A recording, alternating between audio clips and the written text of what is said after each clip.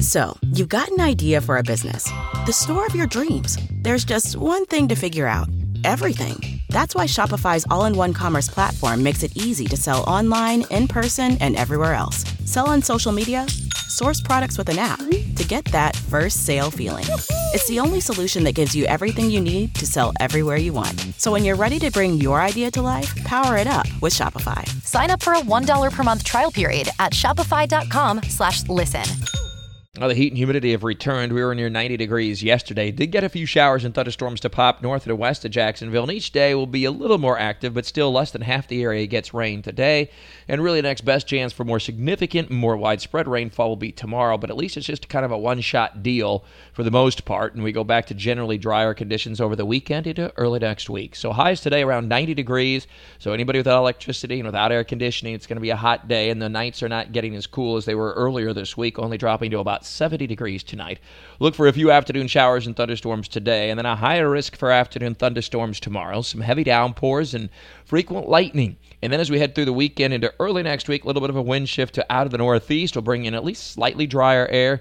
Now there will be a little bit of a heightened rip current risk at area beaches with that onshore flow, but it doesn't look to be like a real strong event, real strong wind, so that'll help. Temperatures generally in the mid to upper 80s, and by Monday we're back up close to 90 degrees. Just some isolated showers for the weekend into Monday. Long periods of dry weather can be expected. So that means for the JAGS game Sunday, the first home opener of the season, a 1 o'clock kickoff, as Coach Malarkey, former coach of the JAGS, comes down from the Titans from Nashville.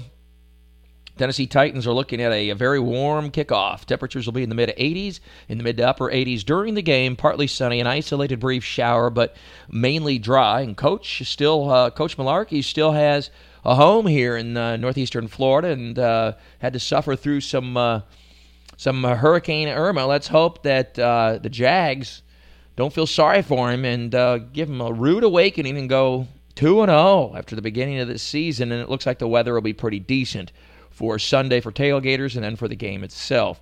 And then we're also looking at the tropics, of course. Jose still hanging out east of Florida.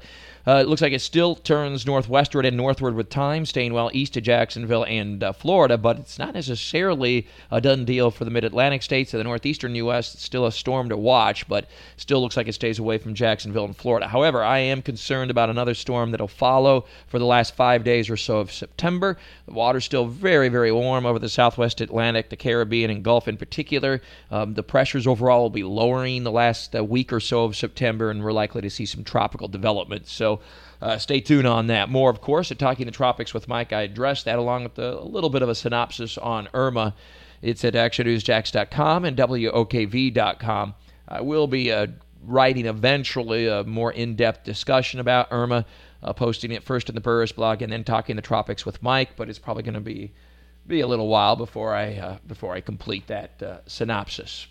Have a great day, and let's continue to try to recover from Irma with all your weather all the time. I'm Chief Meteorologist Mike Burrish from the CBS 47 and Fox 30 Action News Jax First Alert Weather Center for News 104.5 WOKV.